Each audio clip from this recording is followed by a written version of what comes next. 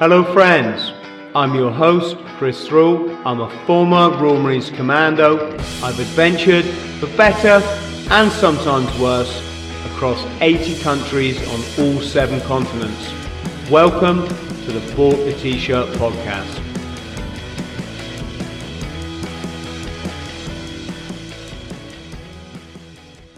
Peter, how are you, sir? I'm very well, thank you. And perhaps you'll forgive me because I know what mental health means to you. And in these challenging times, it's also a passion of mine, having had a couple of pretty catastrophic breakdowns in my lifetime. How are you today? Yes. I'm okay, Peter. I've got my system, the system that's taken me 51 years to learn. And it sees me through thick or thin. That's not to say, and let's not talk about this whole situation because we get in trouble with YouTube for speaking about such things. But it's not to say that it's not an awful time, and it's more awful for some than others. Obviously, it's going to be fatal for many. And of course, my concern, because I don't care about us old folks, we've had our we've had a blast on this planet, but it's the youngsters, isn't it? It's the children and where their future's going, and the freedoms that I enjoyed to fly around the world at will, basically get drunk in 85 different countries. All that's being taken away from them, and like I said, I don't want to go too political because otherwise I just got to edit it out because there's certain rules on this platform, and that's just the way it is. Yeah, temporarily, I hope. I think there's brighter days ahead. Yes, let's look to that, and the brightest days you can create it by doing it in your head and learning to get a control on those things that make us unhappy, isn't it? Those thoughts that make us unhappy. I'm working on the theory that your mental health is very much tied into your physical well-being. Yes and no, Peter. I think it's very important people realize your paradise is in here, and if you eat well, you don't actually need to do a massive physical load a bit of gentle exercise is great. The reason I say that is you don't want exercise to become your crutch. Otherwise, it just becomes one other thing that when it's taken away from in your life, which inevitably at some point it might well be, you don't want to then crash because you'd put all your eggs into this athletics basket. So I like to think I'm in paradise from the moment I wake up. It's in my head. I'm very grateful for this life. I'm just very grateful for this life, and I think that's just a starting block for not complaining. You see, that's really interesting what you say there, because I give you 10 years, unfortunately. But when I was your age, I was still doing 10Ks regularly. So I'd do a couple of training runs a week for them. And then at the weekend, I'd go and do a 10K. And I've never been an athlete. I'm too broad and too heavily boned to be a great runner of any description. But I enjoyed it and I did it.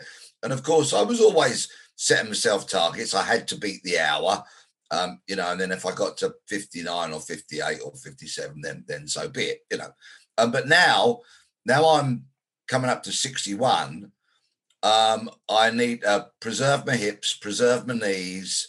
I'm a bit broad around the waist, and I've stopped running essentially because, my performances were tailing off, and I found that the aches and pains were not a decent payoff. But I've replaced that with walking, and I, I'm not power walking, race walking. Invariably with a member of my family, we're having a bit of a stroll. But I still get as much of a buzz out of that because we try to find new places to go and walk when it's possible, when it's daylight at the weekend. And I find that the kind of buzz that I get from seeing new places, experiencing new things, even though it's a gentle stroll around some woodland or a park or through a forest for maybe an hour, hour and a half, and I'm not doing it fanatically every day, that kind of works for me. I'm still absorbing new information. So that's keeping the old grey matter ticking over. And that in turn, I think impacts upon my mental health and helps keep that in check. I think that's wonderful, mate. Definitely. You know, there's beauty in everything, isn't there? If you just look for it. I think we've been conditioned most of our lives to just take everything for granted and expect to have this pay packet at the end of the year, this car, this holiday, this, these clothes. Then I'm going to feel like this when I've got all this. Then I'll be good. And I think people are ever more realizing, or certainly a lot of people are, that no, it's appreciate what you've got, appreciate this beautiful planet, even if it's a stroll around the park. And I mean, even just feeding the ducks now would be something that I'd treasure that, Yeah. Especially with my son, but even just myself. What I would say is I'm very passionate about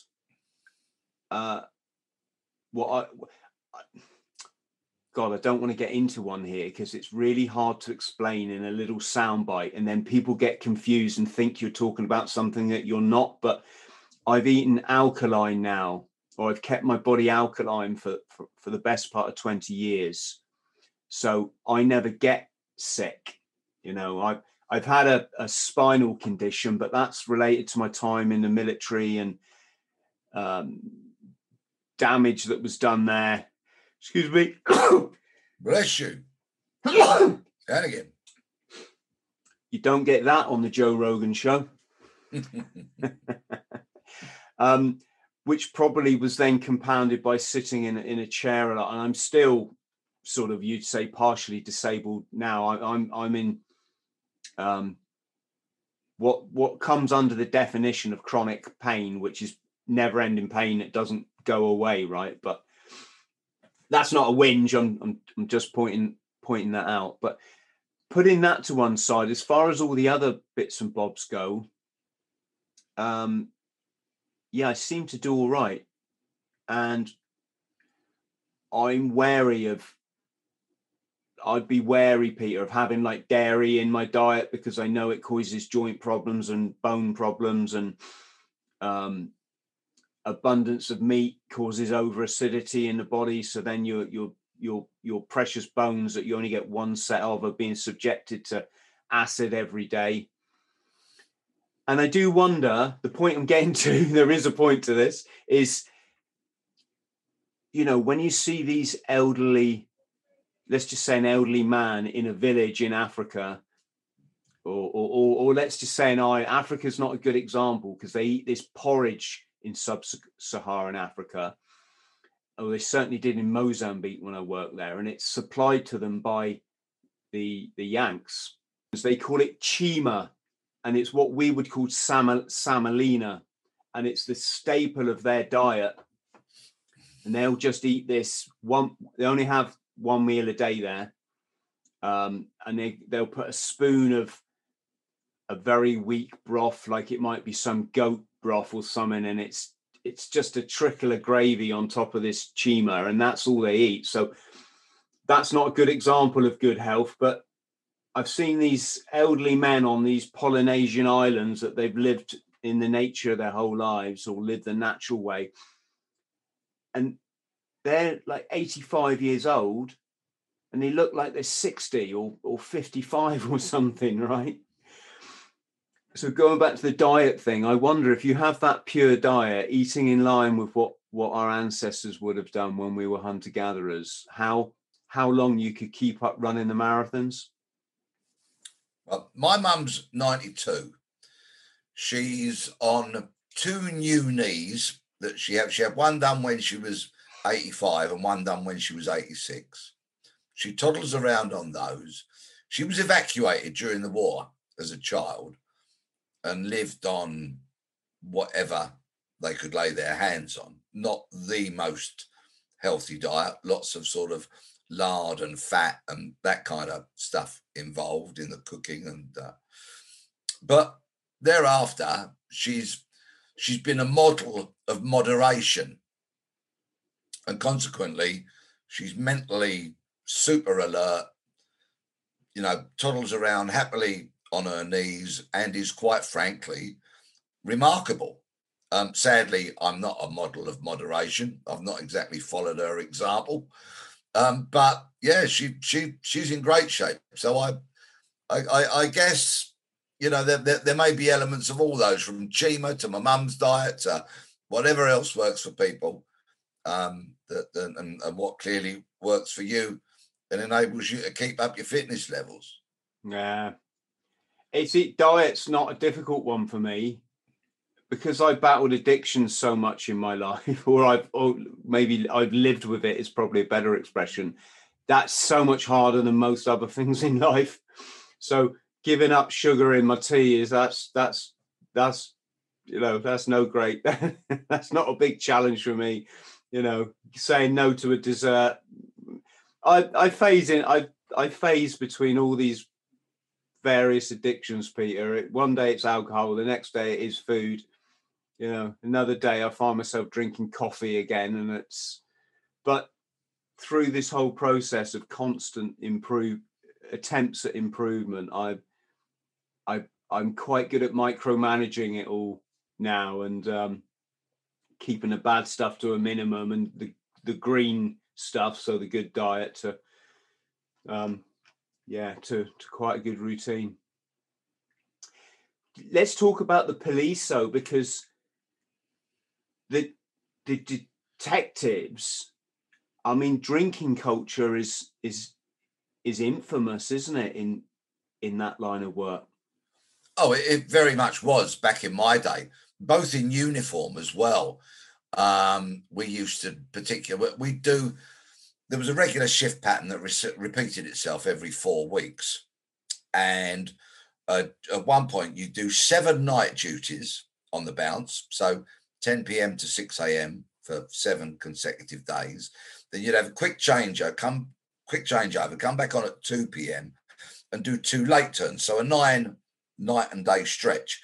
Well, you can imagine at the end of that 9th shift, 2 p.m. till 10 p.m., when you've done 7 nights and 2 late turns, you've had no kind of social life whatsoever, barely seen anybody other than your colleagues, because most of the human race were asleep while you were working.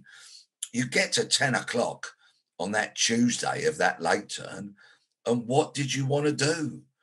Go and let off some steam, and the whole question was, which publican is going to give us a lock-in tonight? You're in the pub not long after 10, and the publican would understand you've just come off a 9-day stint, during which you would invariably have been very, very busy and dealt with plenty of nastiness and the such like. And yeah, the doors were locked, the public kicked out, the doors locked, and you would get on it. So much so that because you were off the following day, if you carried on till 4 a.m. in the morning and you still fancied it, well, the markets started opening up, like Covent Garden, and they would have pubs that opened at 4, 5, 6 o'clock in the morning. So you would just go on an almighty great one. But yeah, as a detective as well, I became a detective in 1982. Yeah, drinking was very much a part of the culture. If you were late for an early morning spin, a search, you were for the high jump, and your fine wouldn't be what it is now in modern day policing, which is donuts or other forms of cakes. It was a bottle of whiskey or a crate of beers or both. And it would get to 5, 6 o'clock in the evening. And if the DI, the detective inspector, decided that the whiskey was coming out of the bottom drawer, then it did. And you'd sit around, have a catch up, have a drink, and then go to the pub. But of course, in those days, you would meet informants in pubs, and people would know that you were a detective from the local CID office. And it was not an uncommon thing for somebody to sidle up to you when you're in the pub having a drink and say, "Excuse me, I'd like to have a chat." And you might sneak off to the loo, the car park, round the back of the boozer, go for a little stroll, find a little nook or cranny in the pub where you could sit down and not be overheard. And it would be quite remarkable what you would learn about crime or criminals. And yeah, so it was seared into the culture, that whole drinking thing. And I was very much a part of it. Mad, in it, to think in those days, and this is like when I was, a young man, you could go out at lunchtime from your job and go to the pub. Then you went back to work. Yeah, well, in those days, the pubs were open from 11 a.m. till 3 p.m. and then they close and reopen at 5 p.m.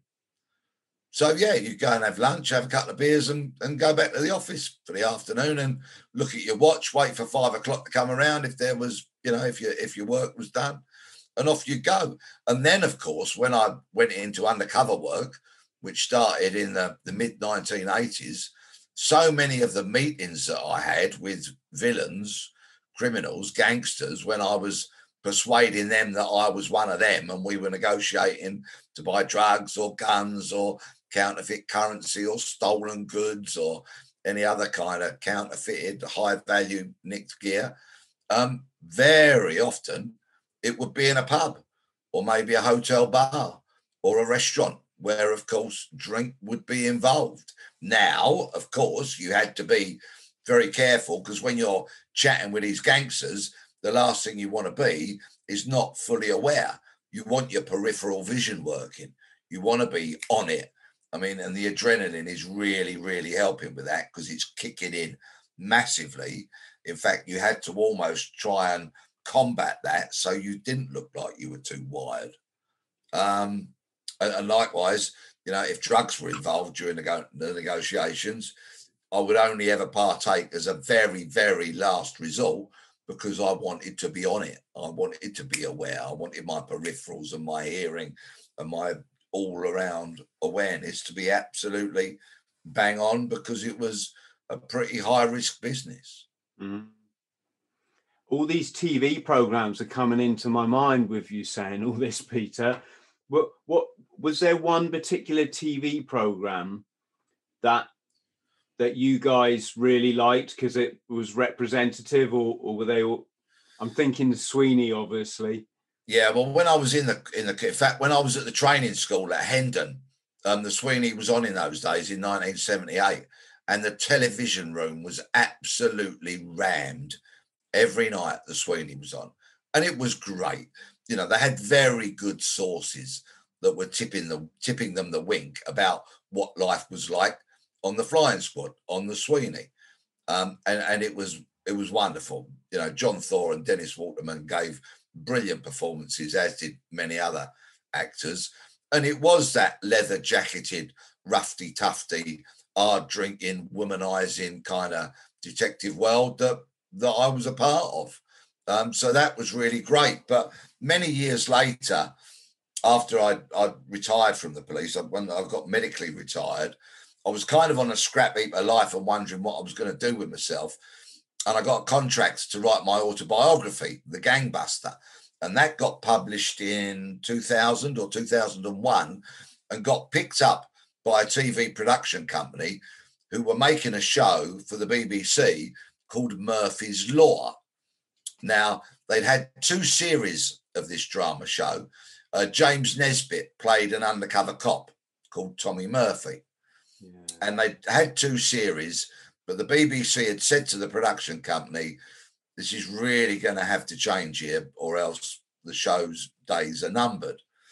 They had like a writer's room, a group of writers that would contribute to the series. And one of them bought and read my autobiography and said to the production company, if we're making a show about undercover cops, you've got to get this bloke on board. They tracked me down I went and had a meeting with all the big cheeses from the production in a restaurant. It was quite ironic. I walked. We met in a restaurant on the first floor of a restaurant, and I walked in, and there's this oval table with about 11 people sitting around it, right, and an empty chair for me.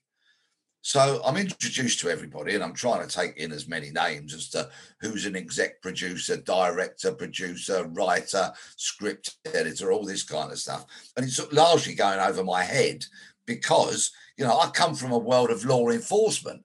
I'm not a fluffy TV type. And here I am thrown into this environment. Anyway, I sit down.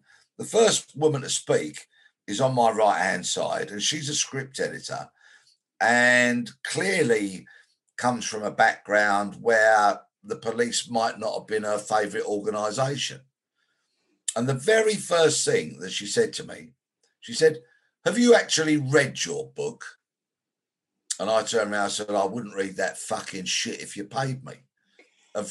And from that point we got on famously, and I was literally talking to her on the phone a couple of nights ago. We've become lifelong friends, and it just took off from there. I was employed as a story consultant on the show.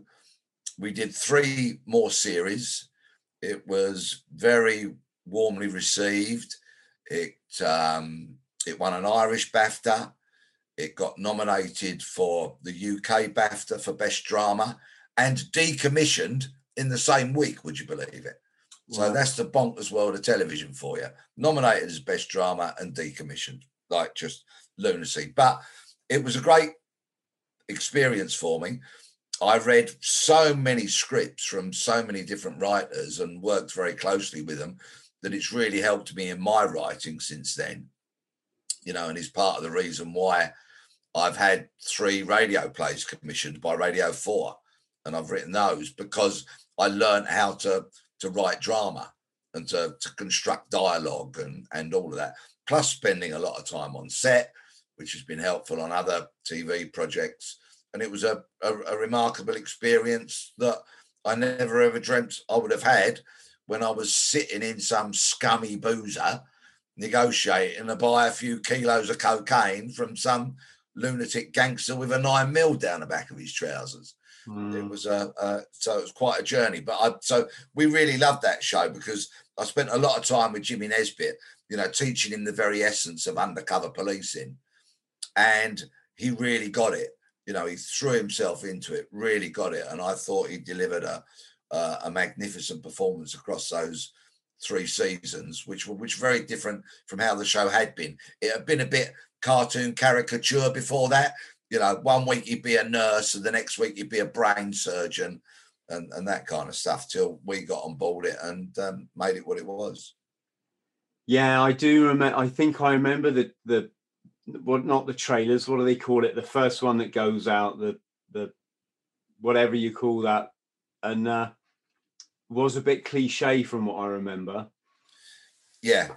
Well, we certainly got on board all that. In the next 3 series were as close, I think, as you could get a drama to it. Of course, at some points I would just have to let the writers go with it. There was no point being pedantic and saying it wouldn't happen like this, it would happen like that. It's a drama at the end of the day. So you can anchor it in reality, but that anchor has to slip from time to time so you can drive the storytelling forward. It's kind of made me chuckle this week that it ends up with a government minister talking to a TV production, this show called The Crown, which I've not seen, and saying they should put some kind of proviso up at the start of it saying this is a drama, and not a documentary. And you've got government ministers interfering with all that kind of stuff. If you can't tell the difference between a drama and a documentary, that's a little concerning. Yes. It's interesting you say, as an author, I've learned an awful lot about life, certainly about scripts. And one of the things it's brought home to me is the indiscretions when you watch television programs. Yeah. I mean, a silly example, guy walks into a room and there's a hammer on the side. And I'll turn to my girlfriend and say, someone's going to get killed with that hammer in a minute. How do you know?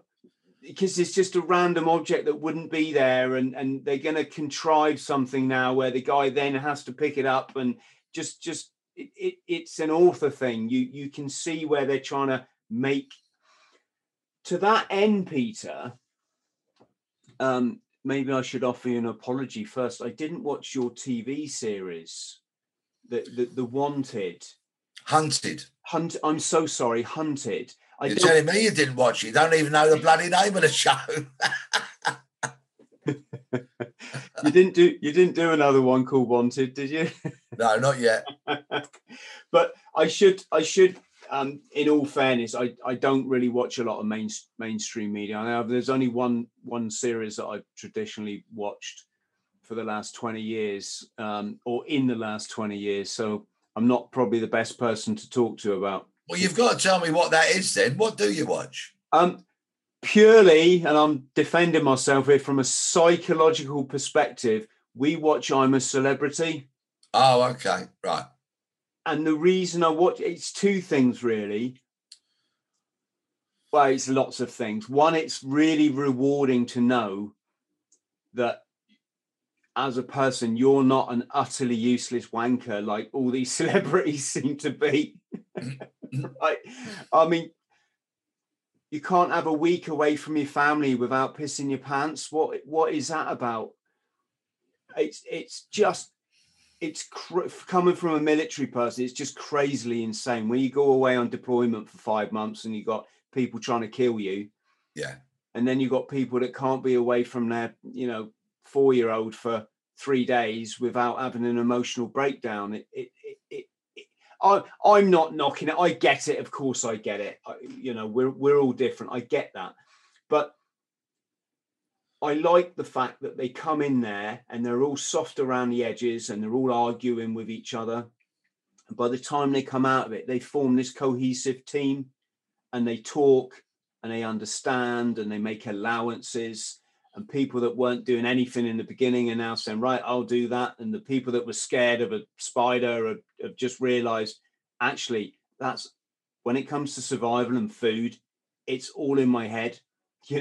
These are just luxuries that we have in Western society. We're allowed to be scared of a spider.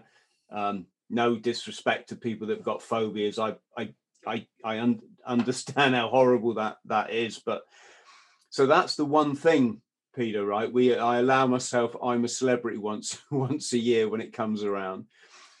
But with respect to Hunted, I'd be watching it and I'd be going, well, that ain't right. They would have been caught by now. This would have done, and I might be completely wrong. And if I am, I apologize. So how kind of realistic was it, if you're allowed to say, and how much of it was kind of made for the cameras? It's available on all four, so you can pop in and have a watch whenever you fancy it. Okay, well, I did 6 series of Hunted. I did 4 of the main show and 2 of the celebrity versions, and I had a great time. It is a very heavily regulated show for a couple of reasons. Number one, there is a vast sum of money available for anybody who evades capture, a share of £100,000. So you can imagine that Ofcom, the regulator, are all over it like a rash, and rightfully so.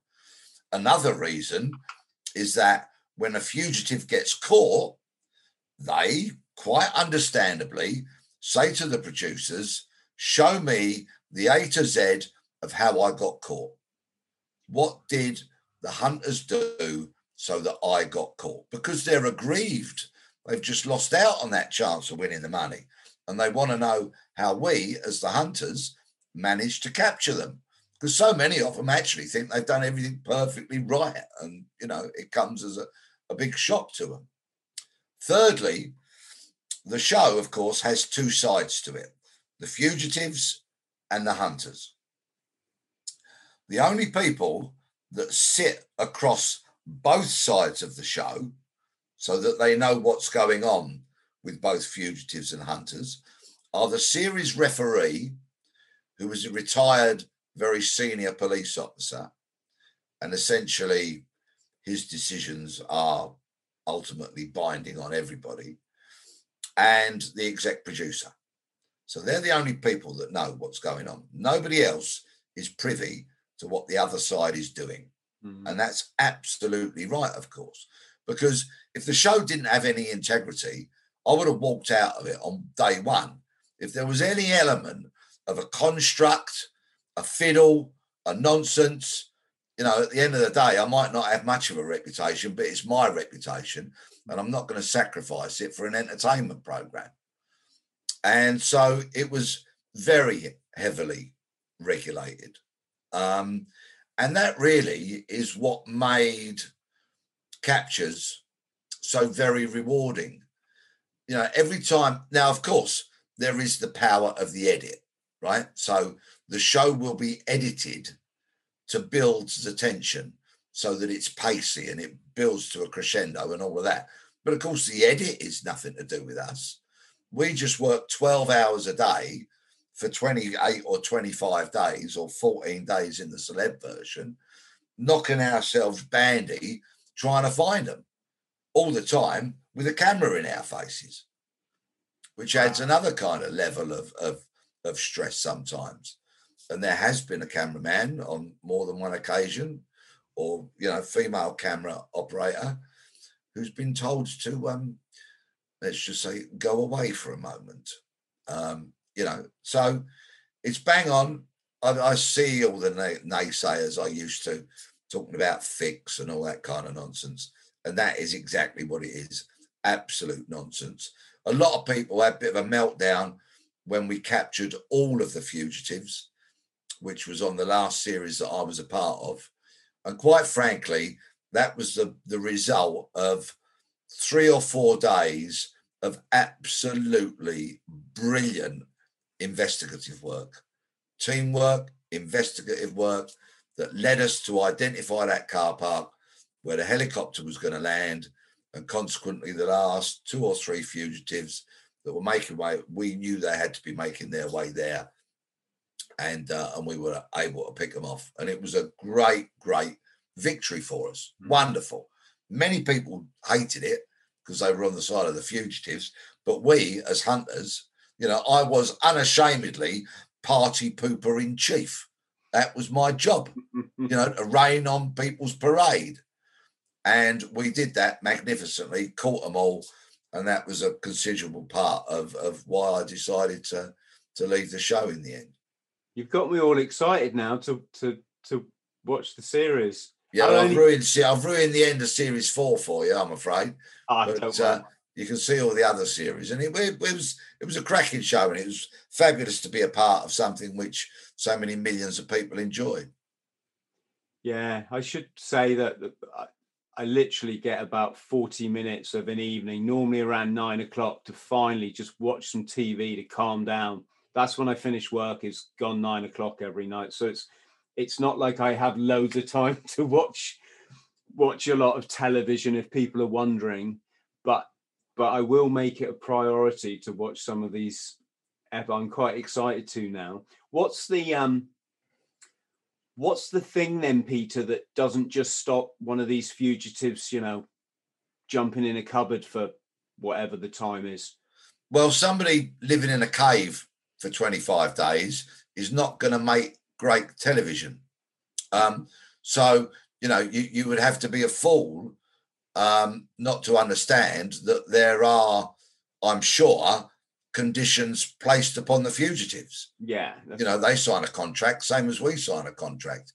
But as I always said when I was the chief, it is not our job to investigate that. We are here to find the fugitives. So anything that would be perceived by me or anyone from the production as being underhand, for example, going into a fugitive's previous email threads and trying to find out what the conditions of their contract would be cheating as far as I'm concerned. And I'm sure the referee would see it that way, and that person's involvement in the show would be very rapidly brought to an end, I'm sure. So there was none of that. Yeah. And we stuck to the rules very, very rigidly. If it was 8 a.m. to 8 p.m., when 8 p.m. came, computer shut down. End of.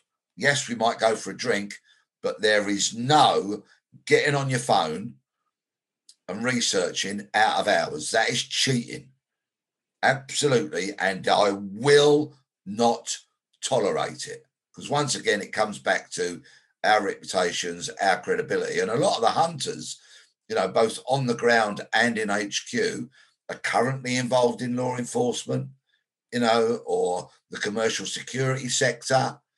And they have, glittering personal and professional reputations, of course. So I never had to tell anybody twice. We all just knew it, and we all just got it. You imagine a serving cop on Hunted, gets found to have cheated or something. What kind of journey is he going to have next time he goes to the Old Bailey and stands in the witness box on a murder trial?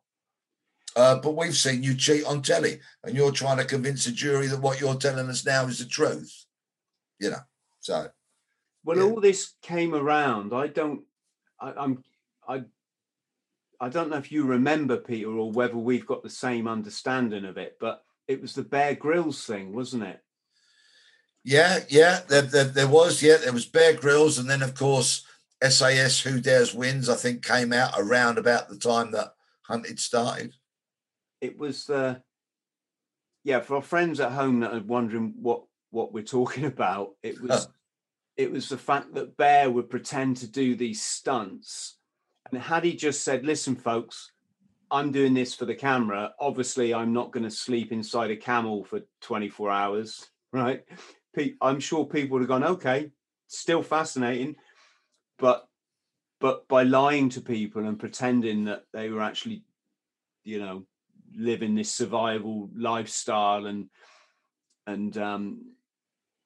there's one scene where he throws himself in a river, and you can clearly see under his thing he's got a life jacket on. He's got a big life. And as I say, we're all adults. We all get it. You've got TV. They've got health and safety. They can't have the guy drown. But just say that instead of treating people like it. It's this whole thing of this modern generation just gets treated like idiots all the time. Everyone wants your money. Everyone wants just to sort of lead you down a garden path. And I think that where it came to light was when he was filmed staying in a hotel when he was supposed to be sleeping under a pine tree or something. Right. Yeah, I remember that. Yeah. And it was quite funny then, because then they edited the show and they had a big scene at the beginning going, some of these scenes have been presented to Bear so he can demonstrate his survival skills, right? That was their kind of caveat to their get out of jail free card, right? The problem was they hadn't edited the show accordingly. So Bear would set a trap. He'd come across this rabbit in the trap, which we now know has been placed in the trap by the TV production crew, because they told us at the beginning of the show. And you've got Bear Grylls going, oh my God, I've got one. Wait. And there's this poor dead rabbit in the trap that he's pretending is still alive or whatever. And he's like, right, okay. Whoa. Whoa. And it's like, Bear, your producers just told us all this is made up. And you're just insulting our intelligence now. And sorry, I take things like that quite serious. I'd rather just be, it depends what it is, actors in a movie aren't going to come and say, hi, I'm an actor. That would kind of ruin stuff. But we see in Hunted, there is a rider that goes out at the start of the show, in as much as that it says some of the CCTV or automatic number plate recognition, ANPR, might be replicated for the purposes of the show. And that's absolutely right. But you see, that data is gathered by the referee and his team And so, because the state might not necessarily, or private system holders might not necessarily allow us, for very valid GDPR reasons and more, would not allow us access to that data. So what the referee and his team do is they replicate that data. So they've got a map of all the ANPR cameras in the country. So they know if a fugitive is in a car and it goes through an area where an ANPR camera is, they can tell by their map if they would have triggered that camera. So if we as hunters make an application to the referee and it's justified and it's lawful and it's proportionate, then the referee will test all of that. If we make that application and say, can we have data from that ANPR camera at this location on this date and at this time, if the referee accepts our application and he knows a fugitive was in a car that went past that ANPR camera at that stage, they then may give us a load of data with it hidden in there somewhere, and we would have to try and find it, like you would in real life, just like you would in real life. And likewise, the embedded producer directors that are with the fugitives are making a TV show, so they're filming them most of the time. So if a fugitive walks down a high street and the embedded producer director is filming them walking down that high street, if we think they've been to that high street, and yet again, we make the application and it's lawful, proportionate, justified, and the referee agrees with it, and we've nominated the right place at the right time, we may get that footage. So that's how it works. But it's completely, straight down the line. But, there's always, in an age of fake news, conspiracy theories, and Bear perhaps staying in a hotel, it's not surprising that conspiracy theories sometimes abound, and people look on things very, very skeptically. But, so be it. Water off a duck's back to me. So, Peter, what kind of impressive things did your fugitives get up to evade capture? Was there anything that was particularly remarkable? Yeah, in series 2, I think it was, a lovely fella called Nick Cummings, who actually won. He and another guy called Io Adesina won, and they each walked off with 50 grand. Nice work if you can get it. Nick Cummings conducted a brilliant deception on us, whereby he got a decoy, dressed like him, identical clothing and all of that, and led us a trail of deceit, which we had to follow. We had no choice. There were some people who were skeptical about it, and I'm not detracting from Nick because it was a brilliant decoy. And by and large, we fell for that.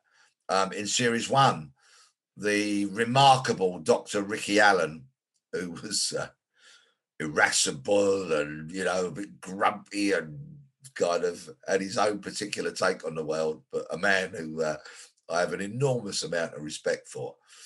He laid a false trail up in the wilds of Scotland. And actually, he was tucked away watching us follow that false trail. So some people did some really kind of inventive sort of things along the way. And so often we felt we were compelled to follow these trails. And sometimes they were decoys, they were wrong, and they made us look a little bit foolish. And that's all great, of course. So if they were to use a bank card, would you be able to say, right, if we were the real police here now, we'd be able to access that transaction? If we knew that they had a card, we'd have to know the card details, we'd have to know the bank account details, so we have to find all those things out. You can't simply, like in real life, go to a bank and say, if anybody called John Smith uses their bank card, can you tell us? No, you've got to identify the account, and you have to have a flag put on that account so that when the card goes into the machine, it will trigger that flag and we will get notified. But once again, the referee would feed in that notification at the identical sort of time as to how you would get it in real life if it was a police investigation. Yeah, I'll give you an example on CCTV, if I may.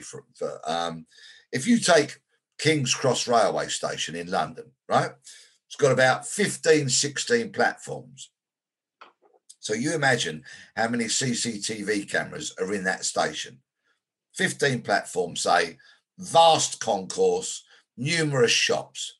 That's just inside the building. Yeah. Then think of the outside of the building, which again is swamped by multiple CCTV cameras. If we put an application into the referee that said, we believe the fugitive Joe Bloggs was at King's Cross Station on Monday, the 1st of December, then the referee would say, well, that's hundreds of CCTV cameras. It will take a team of people days to look at all that footage. So in essence, you're not going to get it, because in practical terms, you wouldn't get it. All right, if maybe it was a terrorist suspect who'd let off a device and killed many people, you know, some ghastly thing like that, and they were on the run, then maybe the police resources would be able to throw a team at it, shall we say.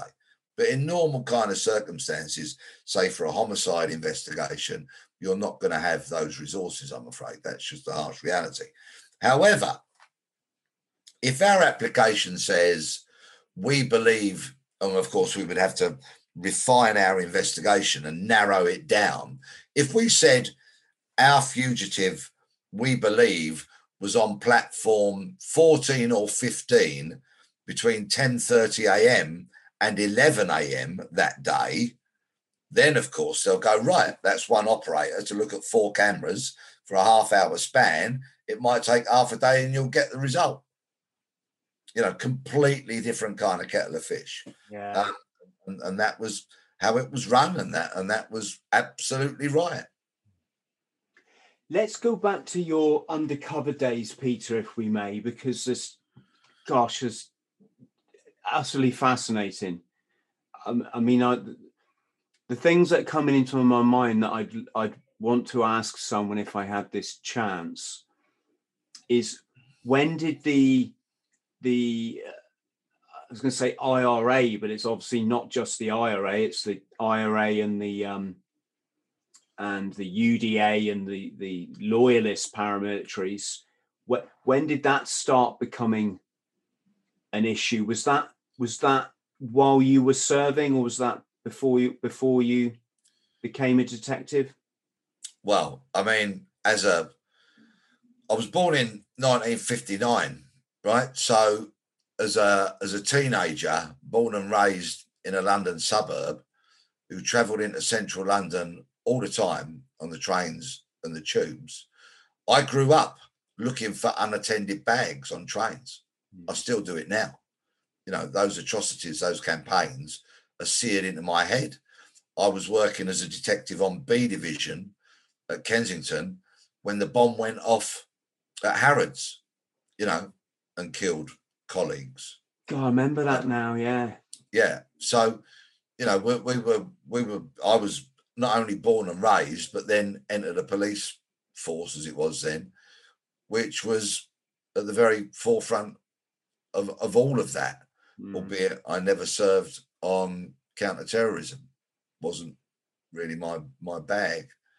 But of course, the catastrophic stint that I spent in witness protection program, so towards the end of my undercover career, was all sparked by the fact that the people that supplied an enormous amount of heroin to me, 15 kilos, which at the time was the biggest landside seizure of heroin ever in the UK. I know it's all been dwarfed now, but that's how it was back in the day in 92 or 93, whenever that operation was.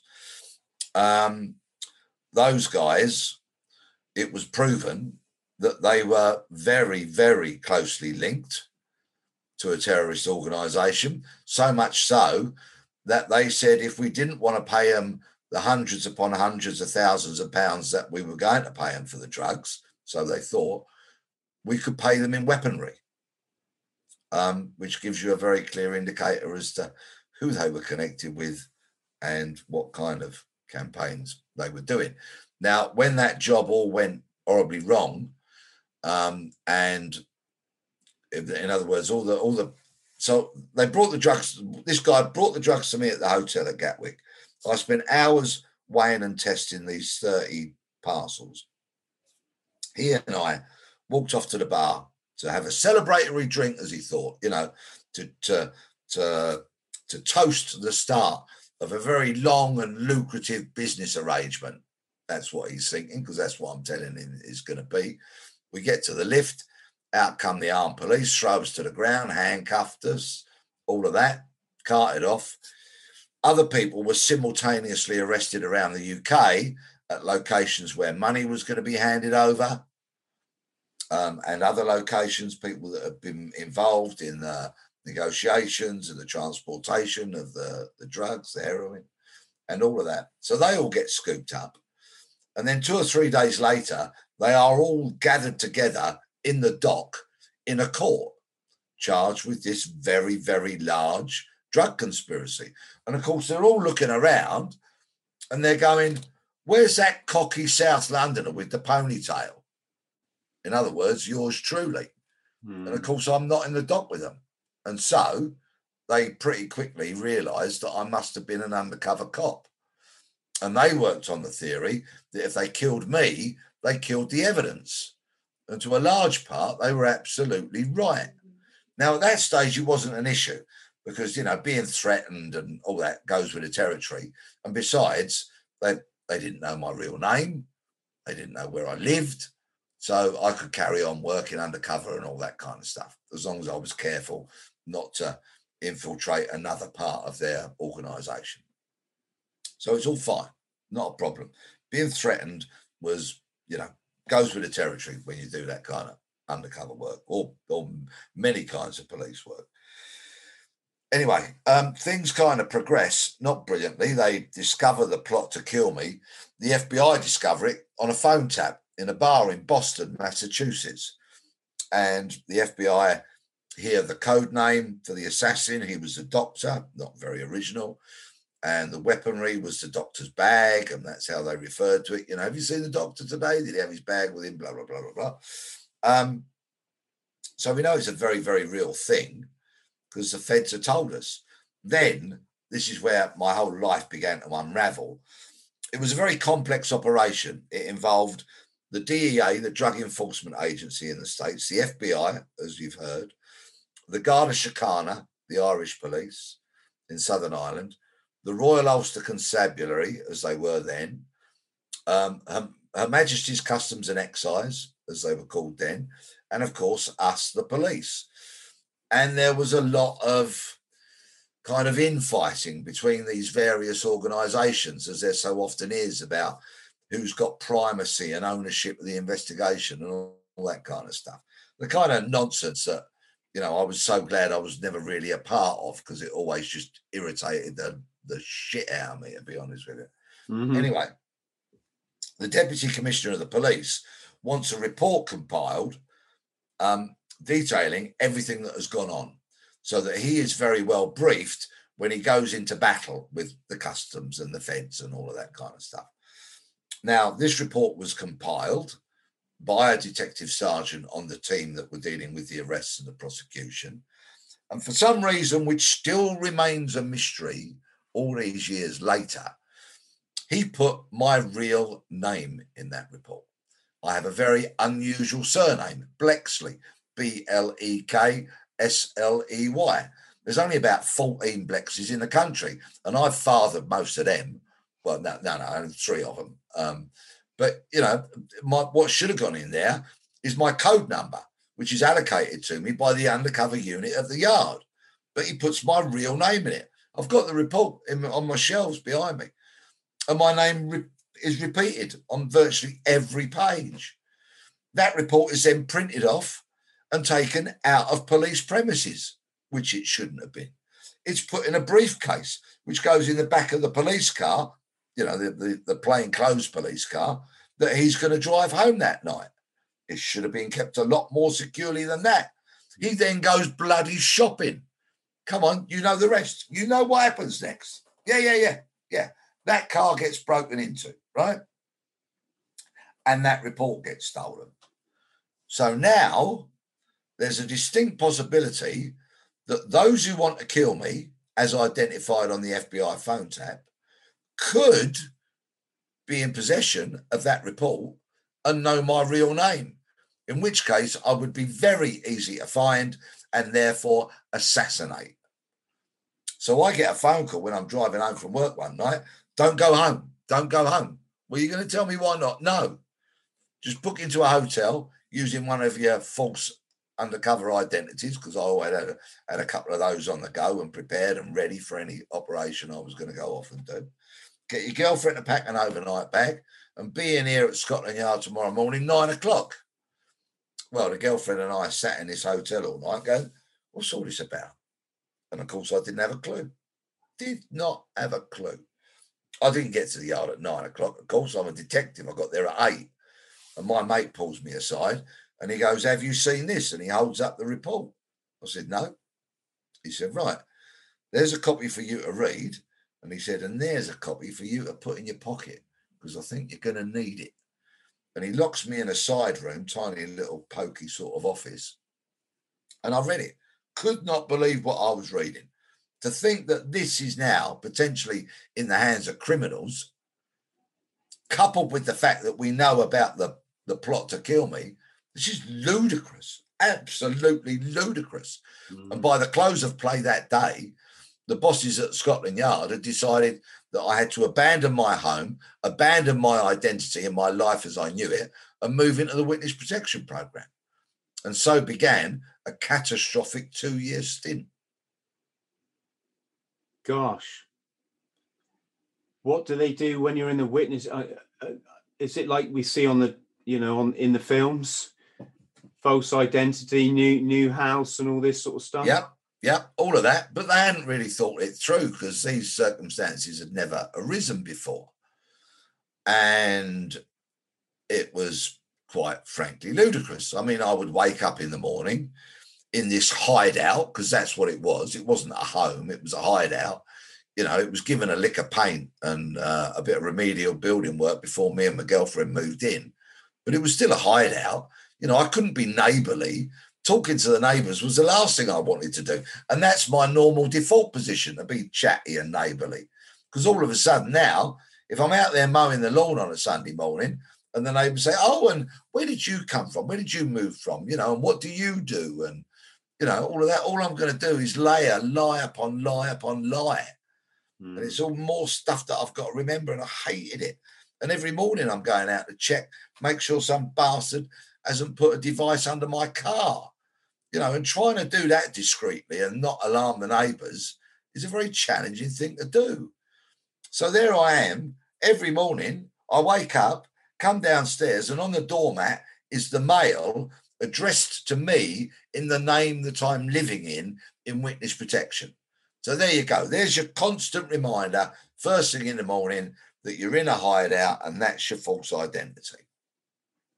So I get ready and then I go to work, check the car, as you know. And that used to be my favourite hour of the day, because I'd drive to work and I'd put the radio on and I could listen to whatever I wanted to listen to. And for that hour or however long it took me, I would be myself. I would be Peter Bleksley. And I'll tell you why that was so important, because invariably I get into the office and the DI would go, Blex, we got another undercover job come in. I'd like you to do it. So by 11:30 on any given morning, I've been 3 different people already. 3 different identities. I've got this constant concern about, well, why was my name in the report? How was it taken out of the building? How was it stolen? What's going on here? Is there something I'm not being told? So I've got all that going on. It was dark days during policing. There was plenty of corruption going on, which I was being made privy to, and people coming to me worried for their lives and all that kind of stuff. And perhaps not surprisingly, I drank and I drank and I drank of a night when I got home to this bloody hideout. You know, the bloke who knew me best in the entire neighbourhood was the guy who ran the off licence, because I'd be in there refueling every couple of days. I bet. And I became a monster. My girlfriend left, and quite rightfully so, because I was just falling apart and becoming hugely unpleasant. And eventually I had a catastrophic mental health breakdown, so much so that I was placed eventually in a lock-in psychiatric ward. And I spent 3.5 weeks there before they kind of got the meds right, and I was discharged. But I wasn't discharged, I was released. I was a long, long way away from having good mental health, and it's been a battle over the years and all that kind of stuff. But my mental health is robust these days, I'm very happy to report. But yeah, you know, you don't get over a breakdown like that by having 3.5 weeks in hospital and then come out right as rain, as if nothing had happened. It don't work that way. But yeah, and that, of course, signaled the end of my police career, because I couldn't work any undercover anymore. I limped on for a few years, you know, doing bits of surveillance and intelligence gathering and all that kind of stuff. But when all that came to an end and they posted me back to a police station, I couldn't hack it. Too heavily stigmatized. My reputation preceded me. People were very, very wary of me. Suddenly I couldn't get passwords, couldn't get access computers. And it was impacting on my mental health once again. I drove out of that police station one night and all I could see was the white of my knuckles. You know, the glare, they were so white because I was gripping the steering wheel so tightly. And I got home to my now wife, who was my girlfriend at the time, and she'd stuck with me kind of this. I'd met her when I was in witness protection. So after the girlfriend that moved in witness protection with me had left, you know, some weeks later, some months later, I met this other girlfriend who remarkably stayed with me throughout the breakdown. And 25 years later, and 2 kids were still together. And I said, you know, this is going to make me ill again, all this stress. And so that was me and the Metropolitan Police parting our ways. In a way, is sometimes just the best thing for our soul, isn't it? You know, that stress is just, it's so wrong to put human being, and the workplace does that, you know, especially corrosive, damaging. Yeah. Oh, awful. Yeah. Could have claimed my life. You know, I was that ill. You know, on one occasion, you know, I bought a rope and I was standing in the loft, and you know, one end of it was tied to the rafters of the roof and all of that. So yeah, it's you know, there's a level of stress, of course, which I think is manageable and inspires you and gets you out of bed in the morning and all that kind of stuff. Perhaps I'm being clumsy with my language here. Perhaps I should use a word like motivation, perhaps, rather than stress. But corrosive, overwhelming, unbearable stress is so damaging. Yes. I tell you what is a funny thing. Well, funny is probably not the right word, but before we had this conversation, it never really occurred to me. We're both 2 professionals that have had to check under our cars to make sure no one's trying to kill us that day. Yeah. Yeah. Yeah. Indeed. Any serviceman who served, well, when I did, probably all from the 70s, 80s, 90s, early 90s, it was the done thing. You checked under your car in the morning to check the IRA hadn't put a bomb underneath it, and they did. Not so many Scotties cars in the UK. They tended to go for the kind of public places, didn't they? The pubs and like you said, Harrods, with devastating consequences. But we were still advised, you know, you check under your car every morning. When you pull up to a traffic light, you keep a distance in front of you so you can get out of there as someone pulls a weapon on you. They're old habits that are still with me to this day. That whole defensive driving techniques and always parking with the nose pointing outwards, which irritates my kids sometimes. And the wife, why have you got to reverse into this parking space then? Why can't you just drive nose in and we can go and get the trolley and start shopping a bit quicker? No. And they're like, well, what kind of quick getaway do you think you're going to have to make from Tesco's, Dad? All these years later. And I'm like, I don't care. I'm still parking with my nose facing out because, you quite simply never know what circumstances might arise. And I don't need to be boxed in, and incapable of reacting should I have the need to. Peter, what's it like if you're forming a relationship, you're undercover, you're forming a relationship with a criminal, and a big part, as we know, of relationships, you got to be bloody friendly. That person, if you're trying to do some undercover deal with them, they got to like you. Very often criminals will take you at first because I've, done a few wrong things in my life. And I remember, I remember doing business in the London underworld. The guy didn't even want any ID. He just looked at me, looked what I had for sale, and went, yeah, all right, I'll get you some papers. You got to do this. You got to do that. And what I'm getting to is, what's it like when you have to break your cover, when the police swoop, they arrest this guy, and he looks at you and goes, you? And realizes that friendship that you've had, it was all fictitious. Well, usually by that stage, I'm legging it down the road like a long dog. I am having it on me dancers, and I am away. That was kind of be the plan, but sometimes it wasn't. That couldn't be achieved. And on other occasions, of course, the next time you might see them would be in court as I go to give evidence. And that sense of betrayal would be palpable. And much as I would ignore them in the dock, of course, at some point, you've got to make some kind of eye contact. That would just be absolutely, frankly, kind of bonkers if you didn't. But I never set out to antagonize and what have you, because when you're in a court of law, you want to be believed, you want to be professional, you're going to get up there and tell the truth as much as others will try and contest that. And you don't want to be seen there sneering or being immature or anything like that towards the defendants. Keep it professional. But a glance towards the dock, particularly if prosecution counsel say, can you see that person in the court today?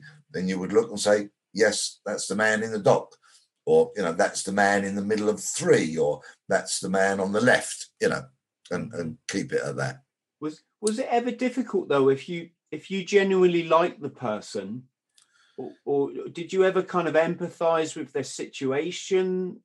Yeah, I liked lots of the people that I dealt with, and in a different world, if they've made different career choices, life choices, we'd have got on famously, and we did get on famously. That's how we managed to get the trade done, because we got on and we were businesslike, and we'd thrash out the business, because there was always difficulties about, where the parcel's going to be delivered to and how it's going to be delivered and how I'm going to receive it and how I'm going to pay for it and all that kind of stuff. There are always loads of difficulties and differences of opinion on how that should be done, but you learn to negotiate. And some of these people, when the business side of things was absolutely done and arranged and organised for next week or next month, you go and have a drink and you'd have a laugh with them, because, of course, they've got a pretty irreverent kind of attitude towards life anyway.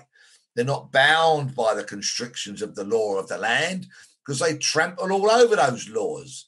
So you bet they enjoy a drink and a laugh, and someone from the opposite sex, generally speaking. Yeah, we had some good times. There were other occasions when I'm quite frankly dealing with people that have clearly got their issues, and they've got a 9mm down the back of their trousers, and they are frightening the life out of me, or they want me to strip bollock naked, you know, because they're paranoid I'm wearing a wire, you know. So it wasn't always champagne and laughs and dolly birds. A lot of the time it was, you know, pretty challenging, very challenging, in fact. I won't beat around the bush. But I was young, I was fearless, I had a propensity for lying, and I could convince bad guys that I was born and bred into crime like they were. Mm. When did the whole kind of London or South London bank robbery or armed robbery thing come around? I mean, I know it, obviously there were armed robberies in the 60s, 70s, but wasn't it in the 80s? And I don't know if that's to coincide with cocaine or what, but it really become quite a big thing, didn't it? It started to die out in the mid-80s as the cocaine explosion occurred in the mid-1980s. And literally, you know, we just saw volumes of cocaine that had never been seen before. And people right back from the source countries in South America saw what a lucrative market it could be, you know. And in the 80s, all of a sudden, because, you know, I'd been in the cops since 1978. So up until that stage, you know, cocaine was the preserve of the upper classes or your rock stars. But by the time the end of the 90s had come around, suddenly you got chippies, sparkies, plasterers, you know, and all that, hoovering it up on a Friday night when they finish work, whereas it used to be royalty and rock stars. Then it suddenly became available to all, and the purity started to decrease and all that kind of stuff. But then, back in those days, you know, armed robbery was a very risky business. Okay, the rewards might be very high, and it was, particularly with things like the Brinksmat robbery over at Heathrow, where they took £28 million worth of gold and cash or something. And there have been other robberies since then that have been very lucrative. But in and around the mid-80s, late 80s, we, the police, not me, because I never shot anyone when I was in the cops, although I did carry a gun. The police started shooting armed robbers. And they suddenly thought, well, is it kind of worth it? Maybe I'll just go and deal in drugs instead. Mm. So I think a lot of robberies were carried out so that people could get the capital they needed to invest in the cocaine industry and other drugs. But that was it. Mid-80s, rise of the cocaine industry and the start of the decline of the armed robbery industry. I'm guessing technology played a major factor in that as well, because you had the dye packs, didn't you, that were hidden in the money. You had the cameras were cropping up everywhere. Tracker systems. Yeah, all of that. So the money boxes, as they were called, the security vans, would have tracker systems built into them. They themselves became more robust. I mean, I was in Dulwich as a uniformed cop one day when the flying squad jumped on a firm near a school in Dulwich, and they drove a crane into the back of the money box, the security van. But they didn't realise that the flying squad were lying in wait, wearing school caretakers' brown overalls and all that kind of stuff, and they all got nicked and convicted. But they were very inventive, you know, and they were actually, back in the day, the armed robbers, the proper blaggers, the proper pavement artists, you know, and all those other nicknames that they had. They were the highest echelon of criminality until the drugs explosion. Mm. They were the most revered and respected criminals, those that were the bank robbers, the security van robbers, that they were the top Johnnies. But then that all started to change. The drug dealers became the kingpins because they had the most money, the most weaponry. And then, of course, by the time we hit the 90s, you've got 15-year-olds with a mobile phone, a mountain bike, and a 9mm, and they've got no respect whatsoever for a 55-year-old former armed robber. They'll put a bullet in him as, you know, without any compulsion whatsoever. So that again kind of began to signal the very shifting sands that organised crime was now built upon. What are we faced with now? I mean, you're hearing in London about these acid attacks and kids on mopeds, and I'm guessing a lot of crime has gone underground, i.e. kind of business crime, if that's probably not the right word, but, you know. Online. Yeah. A lot of crime has gone online. Yeah, it has. Cybercrime, of course, and the authorities haven't really got a handle on the scale of that, I don't think, because the police don't investigate it anymore. You know, if Mrs. Miggins gets defrauded, you know, who investigates it? Sadly, it's really, really poor, and they haven't got the banks, the police, the government. There's not the political and the practical will to really get on board this and try and tackle it at the moment, unfortunately, which is very disappointing because it affects so many of our most vulnerable people, and they're getting scammed left, right, and centre by these unscrupulous pieces of garbage. But overall, we have a tide of teenage bloodshed now, which has been flowing for many years and could be avoided, should be avoided. And as crime moves online, as it has done, as it inevitably will do, as other crimes like human trafficking and the enslavement of individuals becomes more prevalent and a higher priority for law enforcement, there's a simple solution which will tackle so much of it. Perhaps not a simple solution, but there is a solution. And that is, you know, I dedicated most of my working life to the war on drugs. We've been fighting the war on drugs for 50 years now. And it is a war that simply cannot and will not be won, ever. It's a nonsense. Einstein said the definition of madness is doing the same thing over and over again and expecting different results. Well, that's what law enforcement across the globe has been doing for 50 years. Throwing trillions of dollars, euros, pounds, yen, whatever you like, at the issue, and simply nothing has changed. No. Our prisons have got full to bursting point. Millions of people have died unnecessarily. Gangsters have got rich, and violence has become a currency. All of that can be changed if we legalise and regulate the industry. That is what we have to do. Yes. Yes, of course. And with all these things that become status quo, you're forgetting, you know, society forgets all the people in those various chains and networks that are making an awful lot of money off, you know, this war on drugs. There's people selling equipment, people selling equipment to the police, to the armies, to the drug agencies. There's the control where this consignment's going to get busted, but this one's going to slip through, and who's controlling that? And we saw the drugs, didn't we, come out of Central America under Reagan's administration, shipped by the CIA or dark elements of the CIA into America in vast quantities. While Nancy Reagan was banging on about just say no. Yeah. Right. Well, I mean, how successful has that campaign been?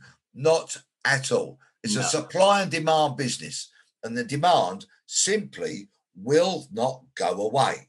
It's a very human thing to alter your state of mind. You will have done it today by having a run, I suspect. You know, I will have already done it by having a cup of coffee and foolishly smoking. Don't smoke, kids. It's a mug's game. Expensive, filthy, smelly, life-shortening, and antisocial. Don't do it. You know, you go to the cinema. You want to alter your mental state. You turn the TV on to watch a drama or a play or sing or a record. People want to alter the state of their brains. It's part of what makes us human. And of course, some people choose to do it through illegal drugs, and they always will. The demand simply will not go away. And the only people that can supply you those drugs and run the industry are bloody criminals. Would we let the criminals run the railways? Would we let the criminals run the NHS? All right, I know what some of you are going to say, right? This is YouTube, we'll get booted off, right? You know, but would you? You know? Yeah, of course. Of course. The only people that sell drugs are criminals. Some of them are doing it under duress and have been criminalized by criminals to do it. You know, this is about harm reduction. There is so much harm being caused by illegal drugs. Now, I know what people are going to say. No, Pete, you got it all wrong. No, I'm not saying drugs harm everybody, because I know the overwhelming majority of people are not problematic drug users. They have a joint, they have a line, they drop a pill, and it impacts upon them not one jot, apart from the fact that they have to pay criminals for it, right? I get that. But there are many, many, many vulnerable people out there being exploited by crooks, suffering unimaginable harm. And if we wrestle that industry away from them, and so we tax it, we legalize it, we regulate it, it will change the landscape of our nation and the world for the better. It most definitely will. No longer will you have contaminated batches of tablets or heroin, for example, claiming a clutch of young lives. We all hear these stories, don't we? You get it from time to time. You know, the police put out a warning. 6 youngsters die in this city because it's a contaminated batch of ecstasy. Or, you know, a number of people die because of a contaminated or too powerful batch of heroin. That'll be gone. No longer will it be an act of teenage rebellion to take drugs, because the drugstores will need to be open 24/7 and on our high streets, and they will be, right? So you imagine a teenager that wants to rebel, wants to have a joint. So they go to the drugstore. Let's say they're 18. They go to the drugstore. It's an act of late teenage rebellion on a Saturday night. And in the same queue of the same drugstore is their granddad who wants to get a joint so he can chill out while he watches Strictly. Right? How rebellious is that, teenager? It ain't, is it? It becomes mainstream. We can all do it if we want to.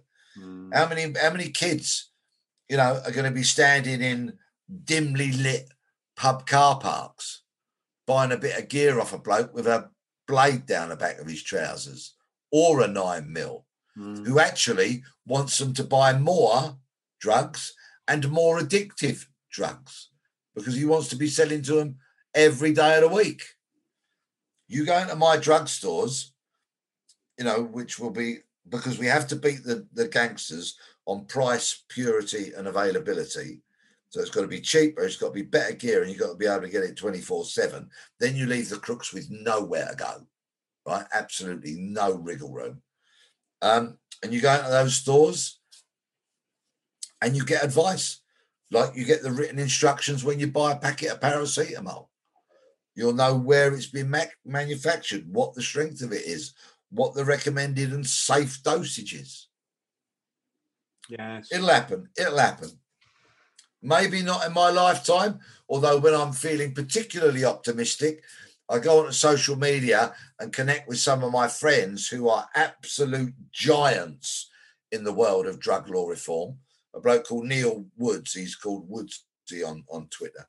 You know, and other great people like Steve Rolls and UK Leap, which is an organisation which is Law Enforcement Action Partnership. They're around the world. It's full of cops and former cops and other people from law enforcement campaigning for drug law reform. And it will come around. Definitely in my kids' lifetimes, and hopefully in mine. But it's going to take courageous politicians. There are certain media outlets which need to get real instead of propagating fear and myths and lies. And that's all of them, Peter, isn't it? No, there are some very credible media outlets out there that I've had the great pleasure of working with over the years, but there are some other scandalous outlets that I wouldn't give any time of day to. Very much so. Peter, listen, you've been absolutely fascinating. Perhaps we can pick this conversation up again at another time and do a part 2, because there's probably a million things that more that I'd love to ask you. For